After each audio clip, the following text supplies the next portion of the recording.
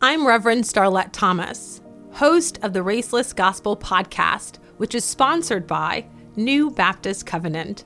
Since 2007, Baptists have responded to President Jimmy Carter's invitation to tear down barriers in communities previously marked by division, communities estranged in apathy.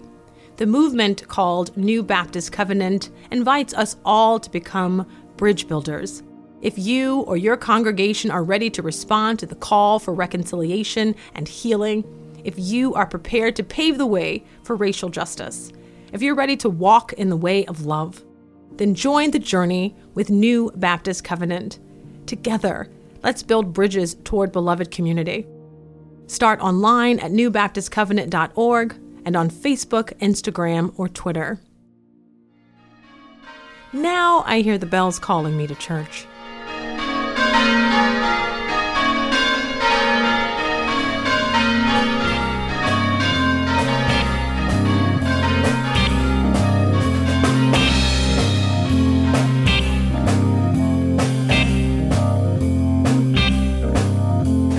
Welcome, all God's children. I was glad when they said unto me, let us go and talk about that taboo trinity, race, religion, and politics. That's right.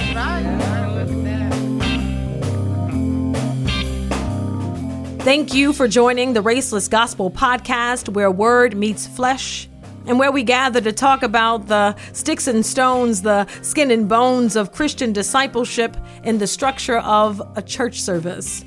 I am your host and podcast pastor, Starlette Thomas. Come on, Spirit. On today's podcast, I am joined by the Reverend Thomas Bowen, who is the Earl L. Harrison Minister of Social Justice at the historic Shiloh Baptist Church in Washington, D.C. He also happens to be the director of the Mayor's Office of Religious Affairs in the Executive Office. He is a graduate of Morehouse College and studied for the ministry at the Divinity School at the University of Chicago. Today we aim to talk about the struggle for equality and justice for all, the role of power in human being and belonging, and why we fight like foes when we are all flesh and blood. Won't you pray for us? And do pray with me. God, who is not full of the divine self, because in the divine community there is a balance of power, who does not go on power trips or throw divine weight around, whose angels do not double as bodyguards, but who sits down with regular creatures, and who does not double down when questioned, whose power is not limited to the backs we scratch and did not come to make backroom deals, whose will is not won after an arm wrestling match. Won't you power us down? Because sometimes we think that our arms are long enough to box with you and to box you in. Won't you guide us toward the truth of who you are and who we are in you as flesh and blood, next of kin, family and friends, not stranger, other, or alien. Because we crossed our hearts and were supposed to die with Christ in that baptismal water. But somehow these old fights got up, and figuring out how to keep everything by and for and to ourselves keeps us up at night.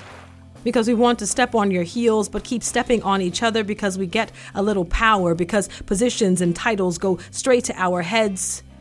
Help us to submit our influence, throw our privileges in, and then put our hands in for your kingdom work, which is not a fist fight or a fight to the finish, not a wrestle or struggle, because you came as flesh and blood, because you made us all related. In the name of the Christ, who is our flesh and blood, who calls us siblings and friends, we pray. Amen. Amen. Oh, yeah.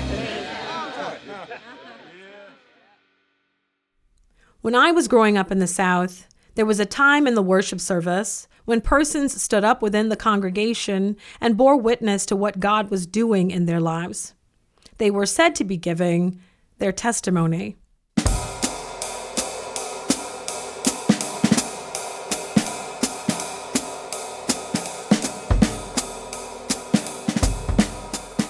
They began, first giving honor to God, who is the head of my life, to the pastor, visitors, saints, and friends. And today, I want to testify about flesh and blood, my own, about how it has always been a struggle for me to identify with my next of kin. My father was already out of the picture when I was abandoned at the worst possible time by my mother. Though I don't know if there is ever really a good time to leave your child. At 12 years old, I was left with relatives down south while she, my brother and sister, moved to Buffalo, New York. In her mind, it was for good reason. I had run away from home one morning, and though I had returned only hours later, I would stay with my Uncle John, and later with my grandmother, Eva May, for 4 years. As punishment, I guess. I didn't see my mother or siblings again until I was 16 years old. I know you're wondering why I ran away. It is because I had woken up to my mother hitting me, and I just couldn't picture myself waking up to this ever again. She had found family pictures in my purse that I had stolen from my grandmother. She could have just talked to me about it. But that was the problem, and the reason why I had taken the pictures to begin with. I had questions about my identity, about our family's history and heritage. And she didn't want to talk about it, or anything else really. So I decided to ask the pictures. Some folks say they are worth 1,000 words, and I wanted as many as I could get because I was getting nothing out of her. My mother didn't even ask me why I took the pictures. That wasn't important or the point.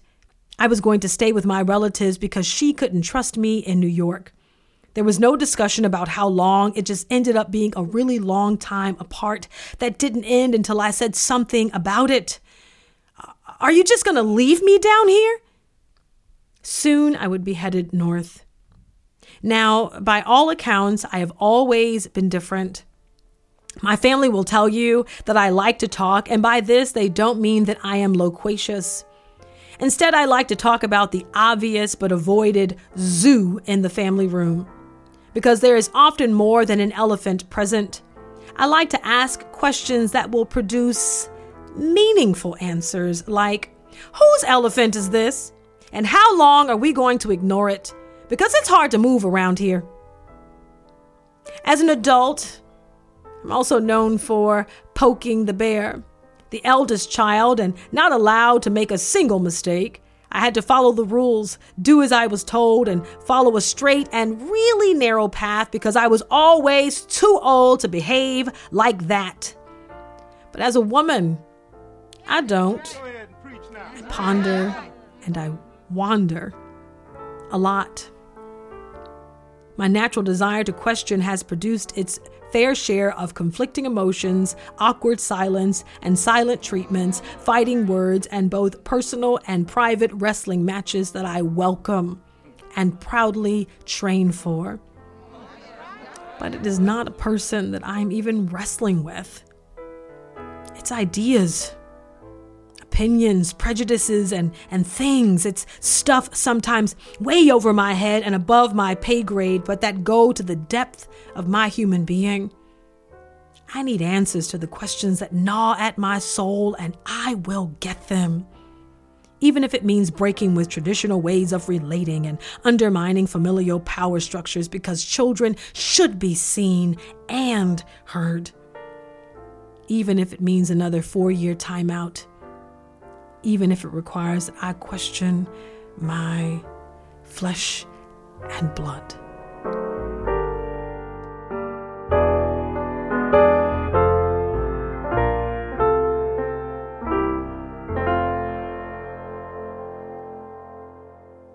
Our scripture reading is taken from Paul's letter to the Ephesians, chapter 6 and verse 12. It reads this way: For our struggle is not against enemies of blood and flesh, but against the rulers, against the authorities, against the cosmic powers of this present darkness, against the spiritual forces of evil in the heavenly places. This is the word of God for the people of God. Thanks be to God. I want to introduce to some and present again to others my good friend and conversation partner, Thomas Bowen. For today's message, we will engage in the tradition of call and response, a sacred back and forth about power and its struggles. Feel free to join in as official members of the Amen Corner. Pray for us as we talk it through, though mere mortals, flesh and blood. Oh, yeah.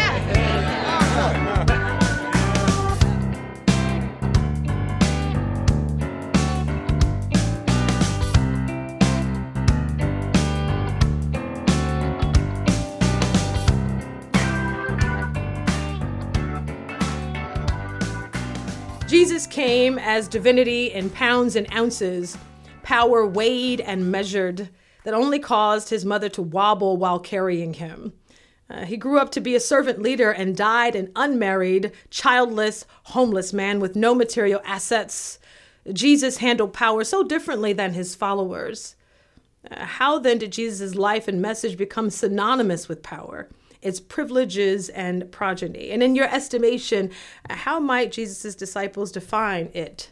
That is power. Easy question. Reverend Thomas, I like how you describe, I like your bio of Jesus, because it causes us to go face to face with his social realities, not just his social realities, but his socioeconomic realities. But Jesus died almost as he lived in service. Jesus came to give his life as a ransom, so the text says. So, because he did not come to be served, Yes, but sir. to serve. Now, I think based upon that testimony alone, he couldn't get many followers today. If he's saying that that's part of the mission statement, and he came to give his life as a ransom. You know, it reminds me of that line in the Hamilton. He got skin in the game. All right. Yeah. And so this whole notion of power doesn't even figure into the lexicon and the language of Jesus. Jesus was all about service back in the good old days of Christianity. So how do we end up serving ourselves? Well, The church as enterprise, church in 3 locations, church that comes with supersized drink and fries. How do we end up here? we can't blame Professor Cornel West, because he tried to warn us in his book Democracy Matters, that needed follow-up to Race Matters, which was the first time, coincidentally, that he ran into the historical roots of the church as we know it, in which Professor West rightfully talks about Constantine and how he tried to co-opt the church for his own purposes. You know, if you can't beat them, join them. So he walked down the aisle one Sunday and gave the preacher his hand and gave supposedly God his heart. And so that's when that merger, or that hostile or not so hostile takeover of the church has its roots. And of course, it's only grown from that point. And Professor West, you know, he distinguishes between Christianity and the belief of Jesus, and that Constantinian Christianity, which has appeals to those who have a liking for the mega. You know, Howard Thurman makes that same distinction. That is so very necessary. And I think it's time for us to make that distinction again, which leads me into this well-known quote that's attributed to Dr. Richard C. Halverson. He's a former chaplain to the U.S. Senate. And he says this: in the beginning, the church was a fellowship of men and women centering on the living Christ. Then the church moved to Greece, where it became a philosophy. Then it moved to Rome, where it became an institution. Next, it moved to Europe, where it became a culture. And finally, it moved to America, where it became an enterprise. Why does the church continue to wrestle with its identity and align itself with the culture it finds itself in, instead of with its Christ? Why does the culture hold such sway in many sacred spaces for Jesus people?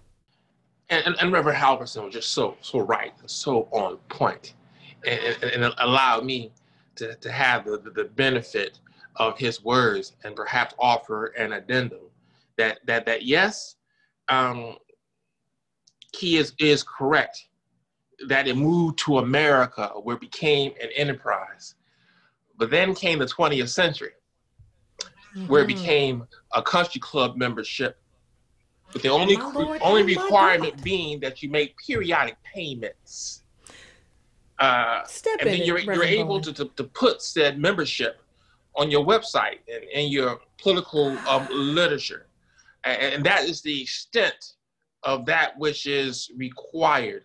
What has happened is become popular. It's become popular, and here in the United States, it is without suffering and definitely without shame, and also without question, because we cherry pick the scripture. Who are you to judge? You know, we come on a profession of our own faith. You know, you don't know, you weren't there, you don't know when, and you don't know where. So what? If I say 2 Corinthians, that doesn't mean that I don't have a good relationship with the Lord. And then we have a few folk who belong to that country club who can sign off on the fact that we are members in good standing and advance the cause of said country club. It's popular to be Christian in our day without much sacrifice or not having to give up anything. You don't even have to change. Don't have to have a transformation. You just have to show up at the rally and say, I am. How did we get to that? Dietrich Bonhoeffer says that when Jesus calls a man or a woman, Jesus bids that person to come and die. How do we get so far removed from the cross and his suffering? It's now glittered in gold. It's pimped out in rhinestones and diamonds. How did we get to this? How do we get away from this materialistic gospel? And now we have this patriotic gospel, my country, 'tis of thee, where I don't understand why we keep wrapping the gospel up in something else as if it needs a covering or an introduction other than that of Christ's life and ministry. Clearly we have a great work ahead of us, but it's not new. No. The challenge is great, but it's not new. It's what Christians do. Right. We've always tried to get away from Jesus. Right. Jesus is suffering on the cross, and we're hiding behind closed doors trying to save our own skin. You know, Jesus is crying out for people, and he can't find not one of us. What friend did Jesus have? No, not one. You know, we in our sacraments and our communion, we talk about the blood. Yeah. But even those witnesses to the crucifixion and those believers were at a safe distance that the blood did not hit them. When it comes to that suffering that bleeds Jesus, we don't want that blood on us we sure enough don't want to shed blood. It's all about the benefits. But as every person who graduates from an academy or a school of higher learning, when it comes that time to turn the tassel, to verify or acknowledge that you have graduated. And after that, you have someone representing the board of trustees who comes to induct you into the Alumni Association, but then reminds you that though you have rights and privileges, you also have responsibilities. And I think that we're too low, and we don't, and we relegate that to the small print when it comes to our responsibility. And I think that this conversation is one that you cannot help but talk about culture. And seemingly in these culture wars, the culture is winning. But you have to know, what side are you on? But culture can sometimes, and the culture should not be better Christians than we are. I mean, you can see even in a superhero film like Spider-Man, that young man has his uncle who tells him at the point that he realizes that he's different from others, and he's assumed this character called Spider-Man. He has to tell them right quick, with great power comes great responsibility. And that's what we have to understand, that with great power comes great responsibility. But we're so irresponsible. Right. We're irresponsible when it comes to taking care of those who are marginalized and oppressed. We look the other way. We don't even care about those bodies, though we say we're connected and we're members of one body. And guilty. And part of that had to do with the professionalization of certain things. And some of the tasks of the church have been professionalized, that we have places that people can go for compassion and for financial assistance. That's not our responsibility. We've outsourced it. And the government has a role to play in that. That's not my responsibility. And the shame of it all is not only will we help that person that we encounter or see down on their luck on the street, we won't even stop to call 911. We will not even stop to call a shelter, because that's someone else's responsibility. And we'll offer up a prayer for that. You know, what does it say that we pray that someone else will come along and help that person? I'm just so glad that the Good Samaritan stopped. I was sure getting ready to say it. That didn't go back and call a church meeting or conference, didn't hold a prayer circle right there, but paused and stopped. And went into his ATM and made sure that he helped that person that God had put in his way. That's right. Didn't have to call a business meeting. Didn't need to call for a vote. No. Didn't need to go on a fast. Nope. Yep. Went immediately to help. It's our responsibility. It's not, even within our church, our institutions, we say it's the responsibility of a certain membership. It's the responsibility of those who do the feeding 1 month. Out of the one Sunday out of the month. It's not my responsibility to help. We push it, into other quarter. I serve on another committee. That's that committee. Instead of being the entirety of people who dare call themselves Christian. Reduce the body of Christ to committees. Yes. So H. Richard Niebuhr writes in Christ and Culture of Jesus's duality. That is the Jesus of history and the Christ of faith. We're talking about that distinction. And in that discussion, he makes these distinctions. He says, there's Christ against culture. 2, there's the Christ of culture. Then 3rd, there's the Christ above culture. And then finally, the Christ that is transforming culture. Where is Christ as it relates to culture now? And what are the implications for his disciples? Where do we see Christ in culture? And how does the position of Christ influence or inform who or what we wrestle against? Because there's a lot of infighting. There's a lot of both sides. And many people are equating their side with the Lord's side. So how do we discern our way, find our way? Because Christ is in the midst. He's, God in the flesh, Word made flesh, walking among us. How do we know where Jesus is? We wrestle with this notion of our country, as great as it is in promise, being a Christian, a nation. Now, if, and I don't necessarily buy into this, if our country is a Christian nation, then Christ has to be countercultural.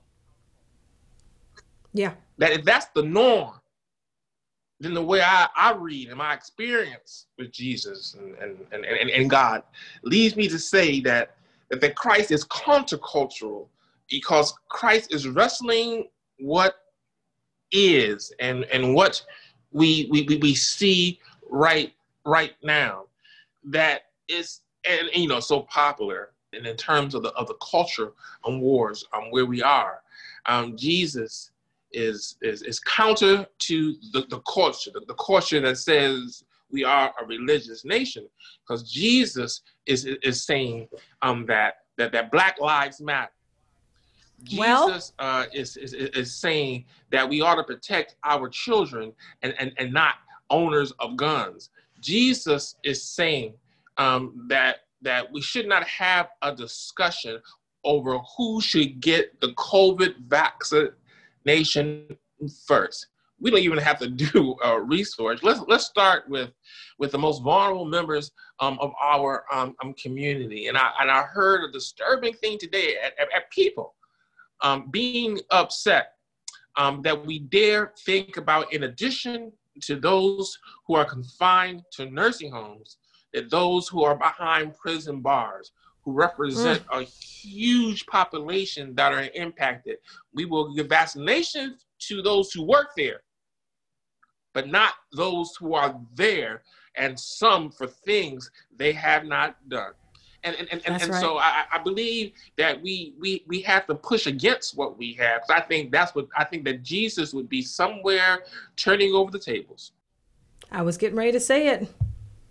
They said 1 in 5 persons who are incarcerated have been infected with coronavirus, and more than 1,700 have died. But who is this Jesus? This well-dressed, manicured Jesus who says all the right things, who doesn't break a sweat, who causes no commotion, who doesn't cause people to be uncomfortable, who whips nobody out of the temple. Who is this Jesus that we've concocted? This blonde-haired, blue-eyed surfer Jesus, this bodybuilding Jesus, this sweatless Jesus. Who is this Jesus that comes in our culture and that says exactly what we want him to say? I don't recognize him. Yeah. Who's not with the marginalized and with the poor? Who is this Jesus that shows up at business meetings and says yes and amen, let's go bigger, or send them all home? Who asks how many you running, doc? Yes. How many butts did you have in the seats? Who is this Jesus that cares more about the money we bring in? You're preaching now. The offering that who is he? That has nothing to say about a George Floyd who calls out for his mother just like he did. Yes. I don't understand the silence of it. I don't recognize him. Mm-hmm. I just don't understand it, and I want no part of that kind of Jesus. I don't know who we recreated Jesus in the image of, but I don't see God in it. How is it that Jesus' words are written in red, but none of them jump off the page for us? I just don't understand that. None of it smacks us in the face and says, I got to get myself together. Where's the transformation? Where's the regeneration? Where's the newness that God is calling for that we cannot see? Don't you see it? Don't you perceive it? Why do we repeat after the culture? We just go along to get along. I don't understand that. This go along to get along gospel. I don't get it. And it's incredibly frustrating to watch people hold you to a standard as a child, and then you become an adult and realize they're playing the same game. Yes. And we've gone nowhere. We're no closer to Jesus. Jesus is way up ahead. And just like his parents, we don't even realize that he's not even present. Jesus has been missing for years, and we look up and say, has anybody seen Jesus? I thought you saw him. No, I thought you saw him. No, when was the last time you saw him? Well, I don't really know. And we got to go all the way back. And with every generation, we got to go all the way back and try to find this Jesus. We're always playing catch up. I don't understand that. And then we will pause and blame Jesus and not ourselves. Because you didn't give me directions. Right. So you told me it was a left and not a right. Because when we want to be bothered with Jesus, then we discover that Jesus is some other place. And you know, once you read the entirety of the record, but it's as you said, if nothing else, please read the red highlighted portions. They do the work for you, Doc. But they do the work for you. Who is this Jesus? And I like what Anne Lamott says, and that is we know that we have created a God in our image. When that God only loves the people we love and hates the people we hate. And I can pretend that if Jesus and God's love is greater than our love, then where our love ends, God's love continues. So the very folk that we don't love, God loves. Or else God's not God and God's love is not greater than our love. That's right. That's right. So well said. So well said. People of the way. We're supposed to be people of the way. And yet we can't get on track. There's no traction. And we're losing a generation of people. We're getting in the way. So well said. Generation that doesn't even want to follow us. If we're going that way, they're going in the opposite direction because they know we're a bunch of hypocrites. You should hear Jill Scott singing. So the younger generation are the prophets. Hear Jill Scott singing to them. You're getting in the way of what I'm feeling. Come on in here. We're getting in the way. Mm-hmm. Yes. So well said. So well said. And we know it's not a new conundrum. There's a call for prophets and priests. But you know prophets get put out the church. And I've learned that if you follow Jesus... the rest of them are on payroll, my Lord. No, if you follow Jesus, you're going to get put out the church. If you follow Jesus, you're going to get run out of town. If you follow Jesus, there will be death threats. I mean, if you're going the way he's going. Because he ain't got nothing nice to say for nobody. He has no cut cards. He gonna call it like he sees it. You can be mad if you want to. Mm-hmm. It's like, you can say amen, but say ouch. Someone said that if you go to church Sunday after Sunday or Zoom in Sunday after Sunday, and there's nothing that ever disturbs you or convicts you or challenges you, then you ought to change churches. Well, there ought to be some church hopping going on. Mm-hmm. Until you get uncomfortable. You come into a space and say, this is where I want to be because I like the way the pastor preaches. No, I don't like the way I Which is what we do, because we have this that's my past. An American Idol approach. And it's always those shows. We need to be careful of those shows in our country we watch where there's people who sit in judgment of other people and can determine who has talent or who gets fired or doesn't get fired. Those folk always shop and want to hang around the folk that more or less agree with them. And that's in our church shopping, that's what happens. We go someplace, and I understand if there's a theological difference, but we fall out not over disagreements over scripture. We fall out over things, who's leading what committee. We did person call my name, but I think that our experience as believers ought to be that we are challenged by what we've heard. It's me, oh Lord, standing in the need of prayer. Standing in the need of prayer. I'm your host and podcast pastor, Reverend Starlette Thomas. We'll be right back with more of the Raceless Gospel from Good Faith Media. This is Mitch Randall. And I'm Autumn Lockett. And we co-host Good Faith Weekly. Each week, we provide conversations and interviews at the intersection of faith and culture through an inclusive Christian lens. Subscribe to Good Faith Weekly wherever you listen to podcasts.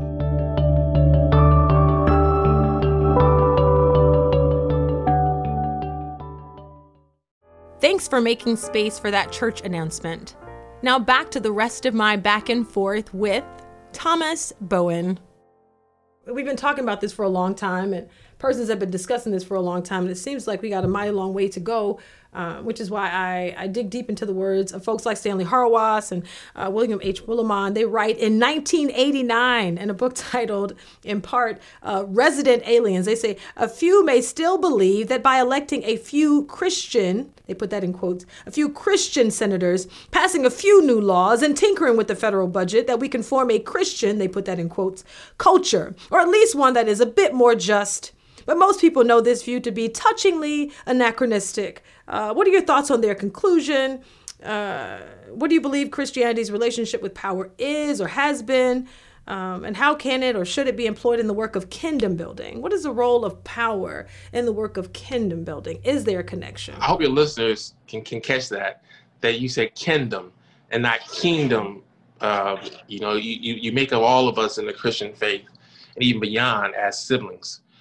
In the faith, that there was a judge who ran for another office in Alabama, and he hung the 10 Commandments on the wall, something that should not have done based upon this piece of paper called the Constitution. But someone, as a writer, it might have been Kurt Vonnegut, who said that perhaps he should have placed the Beatitudes on the wall and not the 10 Commandments. Professor Hauerwas and Reverend Willimon are just so correct in raising the questions that they do in Resident Aliens, because Resident Aliens, even its title, deals with how uncomfortable one can be where one resides. And when it comes to our government, wrapping its arms around religion, dating back, as Professor Cornel West said, that the Constantine, there's something that we have to understand. And sometimes you got to put your money where your mouth is. My mentor, Mary Wright Edelman, when I was working at the Children's Defense Fund, taught me so many things. And one of the things I learned at her feet had to do with the budget. And she told me that the budget is a moral document. When you look at the budget, you'll see what it is that we believe as a country. And so when it comes to the government, it's not, how easy it is for folk to say that they are Christian and they have a belief system. Then we believe that the policies enacted have to align with certain and particular values.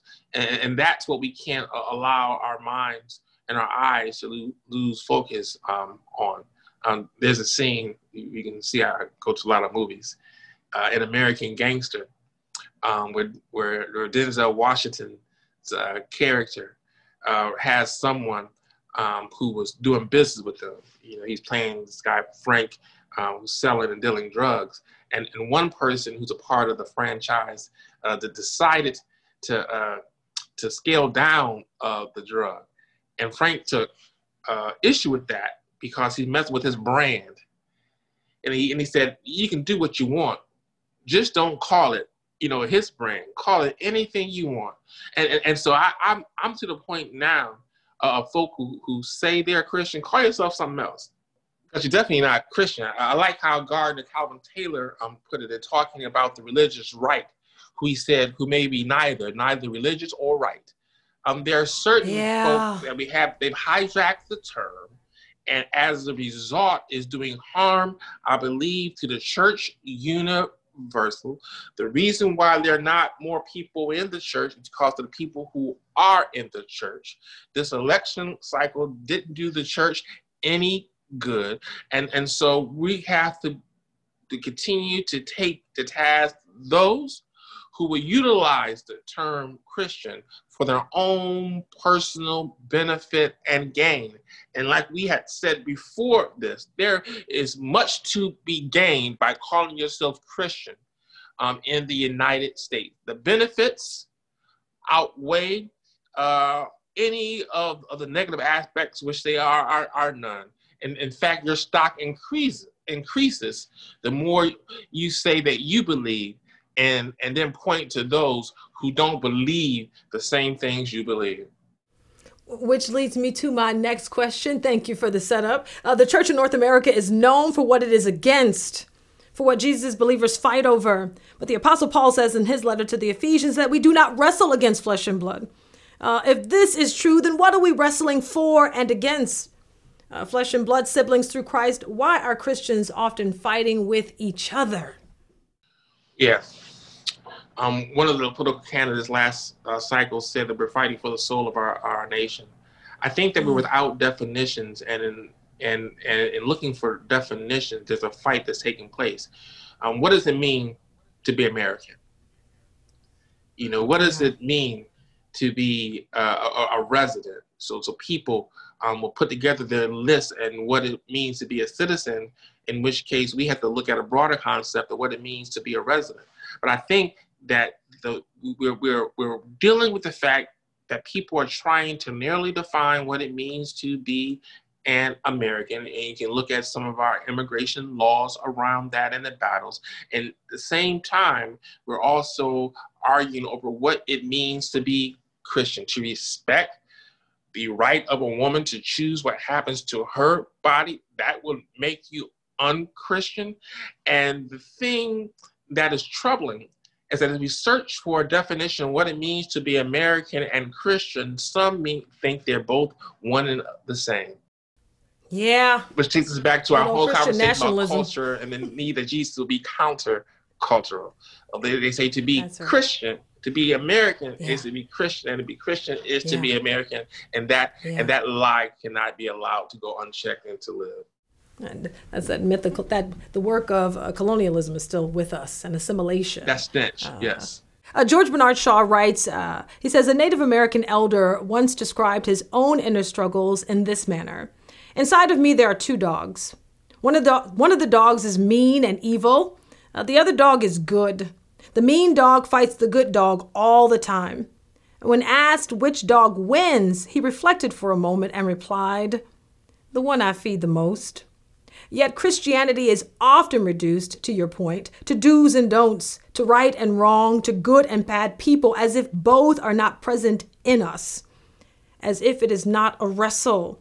Why do we describe people and people groups as entirely good or evil? Why this? There's no nuance. Yeah. You're in and you're out. There was a quote that some people had attributed to Maya Angelou, but you know, sometimes there's these things that people who are famous say they would attribute to them, although she never claimed to say they originated with her. She has too many great thoughts of her own to even have to try to make a claim and like that. Say that, sir. And she's also not a Baptist preacher, but someone said that when I say I'm a Christian, I'm not saying I'm perfect.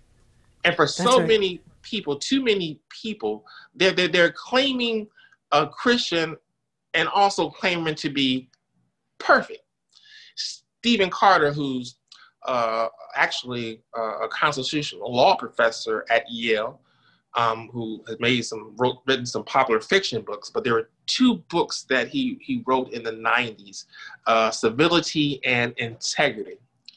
And in the book Integrity, which is a bold claim, you're going to write a book about integrity, but in those opening pages, he says, now look, I am not the person, I'm not exemplar of what it means to be a person who lives with integrity. I'm a student of integrity. And to be a student of something, you're always trying to become. You make your mistakes, but then you turn that pencil around, you erase it, and you start all over again. And so when it comes to our being Christian, you know, I think we have to let go of this notion and the false narrative that we are perfect in that. Indeed, Dr. Calvin Butts, pastor of Abyssinia Baptist Church up in Harlem, says, "I'm saved in spots. You got to pray a lot for me." And so I think not that saved we have in to spots. all go. Although we're, you know, I'm a beneficiary of Martin Luther's Protestant Reformation, and there comes a time that I need to go into the confession and confess that I am not all that perhaps people may think me to be, but that's not important. And you know, it's okay. It can cleanse you when you confess, but then there's that saving aspect. I'm not what I want to be, not what I ought to be, but thank God I'm not what I used to be. And also there are two more dogs. Ran into someone who an older gentleman who sat in a class being in Scotland being taught by William Barclay. And he told me the story when William Barclay was teaching a lesson about the 23rd Psalm. And he told the folk in the class, he says, "You see that shepherd there with his two dogs?" And the students were perplexed. They're like, "Professor Barclay, there's no dogs here." And he says in his thick Scottish accent, "Yes, they are. Look very closely. There are those two dogs with that shepherd." He said, and they asked him to show it to me. He said, "There they are." He says, and goodness and mercy shall follow me all the days of my life. And so when we make that confession, we of what we are not, that we're not all perfect, that we all have some spaces and some spots with us. But in spite of that, it does not yet appear what we shall be. In spite of that, while we were yet sinners, someone Jesus died for us. In spite of all that, preach. Goodness and mercy will still know our scent and follow us all the days of our lives. It just goes so much against the American narrative of the self-made person, of pulling yourself up by your bootstraps. It's such a conflictual and competing narrative. I don't know what type of mental gymnastics we do to make them fit, but they're so different from each other. But so we've talked a lot about power, and I don't want our listeners to think that, power is all bad. We may misuse power. We do misuse power, but there's certainly a place for it. We're not created as victims or to be oppressed or dominated. We were created to have power, to have agency. Alice Walker says, in fact, that the most common way that people give up their power is by thinking they don't have any. So where's the balance for Christians? Let me go back first, because a good friend of mine, as you were ending and wrapping up the previous comments, a friend of mine, Eddie Glaude, in his book, Begin Again, and he has a conversation with James Baldwin, and he talks about that narrative. He talks about the lie that America tells itself. Yes. And we have to be getting the truth-telling business. Then I'm back in this room where we're sitting with Sister Alice Walker and her conversation about power. A sister friend of mine, Reverend Andrea Alexander, with the National Council of Churches. I heard her at a protest. She was behind the pulpit at a protest rally some years ago, and she got up and she said something that won't ever leave me. I'll owe her tuition for teaching me this. And she said, "We are not speaking truth to power. We are the power speaking truth." And so Sister Alice Walker is correct. When we don't realize the power that we have, and I put her hand in the hand with Reverend Alexander, we are not speaking truth to power. We are the power speaking truth. And we have to come and understand. You don't know how powerful we are? Look how much dollars that lobbyists put trying to counteract the vote in our thoughts and our opinion. They pour all that money to try to overcome or to hide or go beyond what is in our interest. We do have the power, and we are the power. You want to know what power looks like? You go to the website for Stacey Abrams, and you'll see what power looks like. It looks like a Black woman in her 40s with an undergraduate degree from Spelman and a law degree from Yale, who people thought had lost a race for governor, but she won a race as one of the chief advocates for voting integrity in our nation. She is our attorney general. For those who do believe in fair and free elections, we are the power. And we are the power, and when we have that power, we must use our powers for good, because with great power comes great responsibility. And our dilemma is that we have people who have power who have been behaving irresponsibly with that which they have, which does not belong to them, but belongs to us. You ever feel like the church is fighting about the wrong things? Oh my gosh, yes. That's what Dr. Barber says. We we say so much of what Jesus says so little about, and so little of what Jesus said so much about. Orphans and widows, the most vulnerable members of our community, the poor, that Jesus always points his finger in that direction and puts the arms around. That Jesus was so concerned about hunger that he stopped church service and said, we need to feed these people. We didn't budget for that, Jesus. We need to feed these people. That's what he said. We don't pay you a salary, Jesus. We need to feed these people. Because it's not, and I heard actually Jesse Jackson Jr. said this years ago, it's not that we lack the power or the ability, we lack the will. Yeah. We don't want to do it. We wrestle. Well, we don't. That's it. You don't want to do it. People so prone to say, want it, will it, want it, will it. Oh, won't you do it? But when it comes to these things, we don't want to do it. Hooping with no substance. There it is. Bibbidi, I'ma hold my ear and say the same thing Sunday after Sunday. But as long as you're entertained, you'll keep tapping that plate. Ain't he all right? No, we ain't all right. Ain't nobody all right. George Floyd cried out for his mother. George Floyd died before our eyes, 8 minutes and 46 seconds. I'm not getting ready to put a praise on that. Something more needs to be said and done. And going into a building where you hoop and you holler and you shout and you sweat and you high-five your neighbor and you come back out and you step over his body is problematic. You can jump. You cross over to the other side of the street, it's a problem. You can jump. What happens when you come down? You can pray all night, but what time? When do you get up, and what do you do when you get up? I like it's W. Franklin Richardson, because this speaks to the church and what we do at a revival at Shiloh some years ago. He said something that disturbs me. I hear a lot of folks say things that disturb me, and that's a good thing. He said, what happens if the supermarket down the street closes down? What happens if the hospital across town closes down?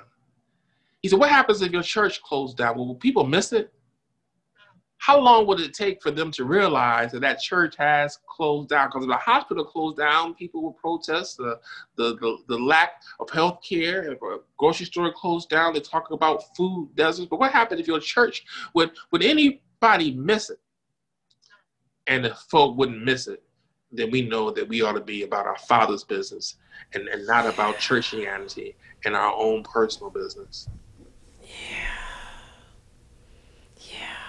Still fighting each other. Because my daddy built this church. And I was here when you got here, and I'll be here when you leave. The Apostle Paul writes to the church of Corinth, he said, for the message of the cross is foolishness to those who are perishing. But to us who are being saved is the power of God. For the Christian, the cross, Jesus' suffering, and our own is power and powerful. Not these power plays we're making in business meetings, right? So I have one final question. N.T. Wright asks in his book, God in Public, how the Bible speaks truth to power today. He says, or he asks rather, where does the foolish power of today's world stand in shame before the revelation of God's powerful foolishness in the gospel? I'm thinking, I'm hoping, I'm praying, I'm wishing that perhaps the answer will stop us from wrestling with flesh and blood. Yeah. I mean, you littered our conversation with this. A whole lot of foolishness. Yes, sir. We have what the late Louis Anthony, God rest his soul, once said. We have occupied pulpits with empty theology. And so we're experiencing a lot of foolishness these days, and a lot of our siblings in ministry thinking themselves to be the end. Not the majority, not all, but too many. And oftentimes those are the ones who get the spotlight, although we should not be seeking spotlight, who get the mic, trying to advance their own good. And we know we have a problem when our parishioners quote their pastor more so than scripture. Sir! That pastor said this, and pastor said that. Say that.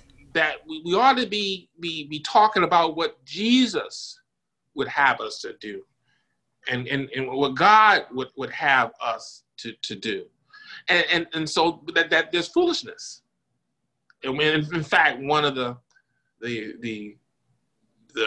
time-honored sermons in the treasure trove is the foolishness of preaching.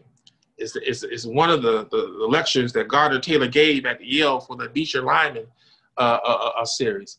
But there's a question in there, and the question in the midst of that, talks about these two entities. Those who are saved and those who are perishing, and how it can become for one the power of salvation, the power of God into salvation. But there are people perishing without hope. There are people perishing and can't see their way through. That even with the vaccine in our midst, people can't see themselves at the end of how this terrible story, which the editors have called 2020, and so our preaching cannot be foolishness for foolishness' sake. Our preaching has to be one that which is aimed is to save us, to fight yet another day, that puts hope into our hearts, into our minds, and our souls. That a person without hope is a danger in and of themselves. And the only thing I have to offer folk is hope. There's a bright side somewhere. It may seem foolishness in the dark, or people who don't have a light switch or no lights on. There's a bright side somewhere. And don't you stop until you find it. Sweet Honey in the Rock says, those of us who love freedom cannot rest until it comes. Our ancestors believed and prayed for freedom and couldn't spell freedom and didn't know anyone who was free. But they continued on because of a hope that over my head, I hear music. Up above my head. Come on now. There must be a God somewhere. Yes, sir. So sir. That's the gospel that I talk about. Not the one that will allow me then to get the Peloton I want and the Burberry coat that I think I deserve. But it's more than those material things which will only drag me to my knees as I think that I prayed for a Mercedes and now Mercedes payments are killing me. It's just that the fact that our gospel has to have more meaning, and we have to strip itself of some of the capitalist notions of the gospel, and some of the power that people think they can achieve by believing. It's about saving people and saving them where they are. Anything else to me is foolishness, and I'm not going to put anything in the plate when it goes by me. Sir. Thank you, Brother Preacher. Oh, you started it. That was good, sir. That was good, sir. You're a Christian arsonist. Oh, my gosh. That was good, sir. That was really, really good. Thank you. Thank you, Reverend Thomas Bowen. Thank you, Reverend Starlette Thomas.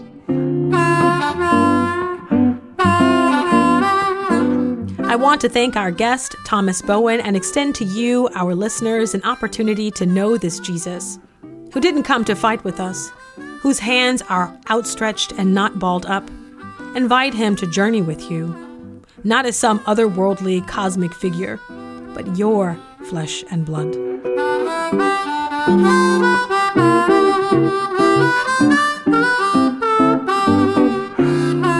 You can support the work and witness of the Raceless Gospel Podcast by giving to Good Faith Media. Please visit our website at www.goodfaithmedia.org. This concludes this episode of the podcast, but not the conversation. Let's keep talking. Head to our fellowship hour over at Raceless Gospel Podcast on Facebook, Instagram, and Twitter. Absent in the body, but present in the Wi-Fi spirit. I'll see you there.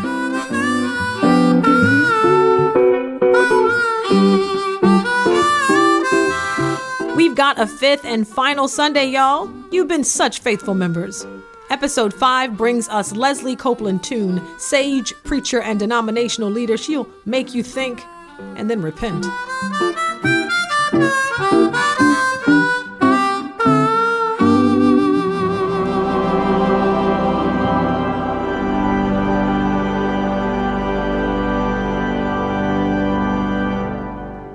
If you stayed for the amen, then you are special, committed. You've got what it takes to build bridges. So hear this. Since 2007, Baptists have responded to President Jimmy Carter's invitation to tear down barriers in communities previously marked by division, communities estranged in apathy. The movement, called New Baptist Covenant, invites us all to become bridge builders. If you or your congregation are ready to respond to the call for reconciliation and healing, if you are prepared to pave the way for racial justice, if you're ready to walk in the way of love, then join the journey with New Baptist Covenant. Together, let's build bridges toward beloved community. Start online at newbaptistcovenant.org and on Facebook, Instagram, or Twitter.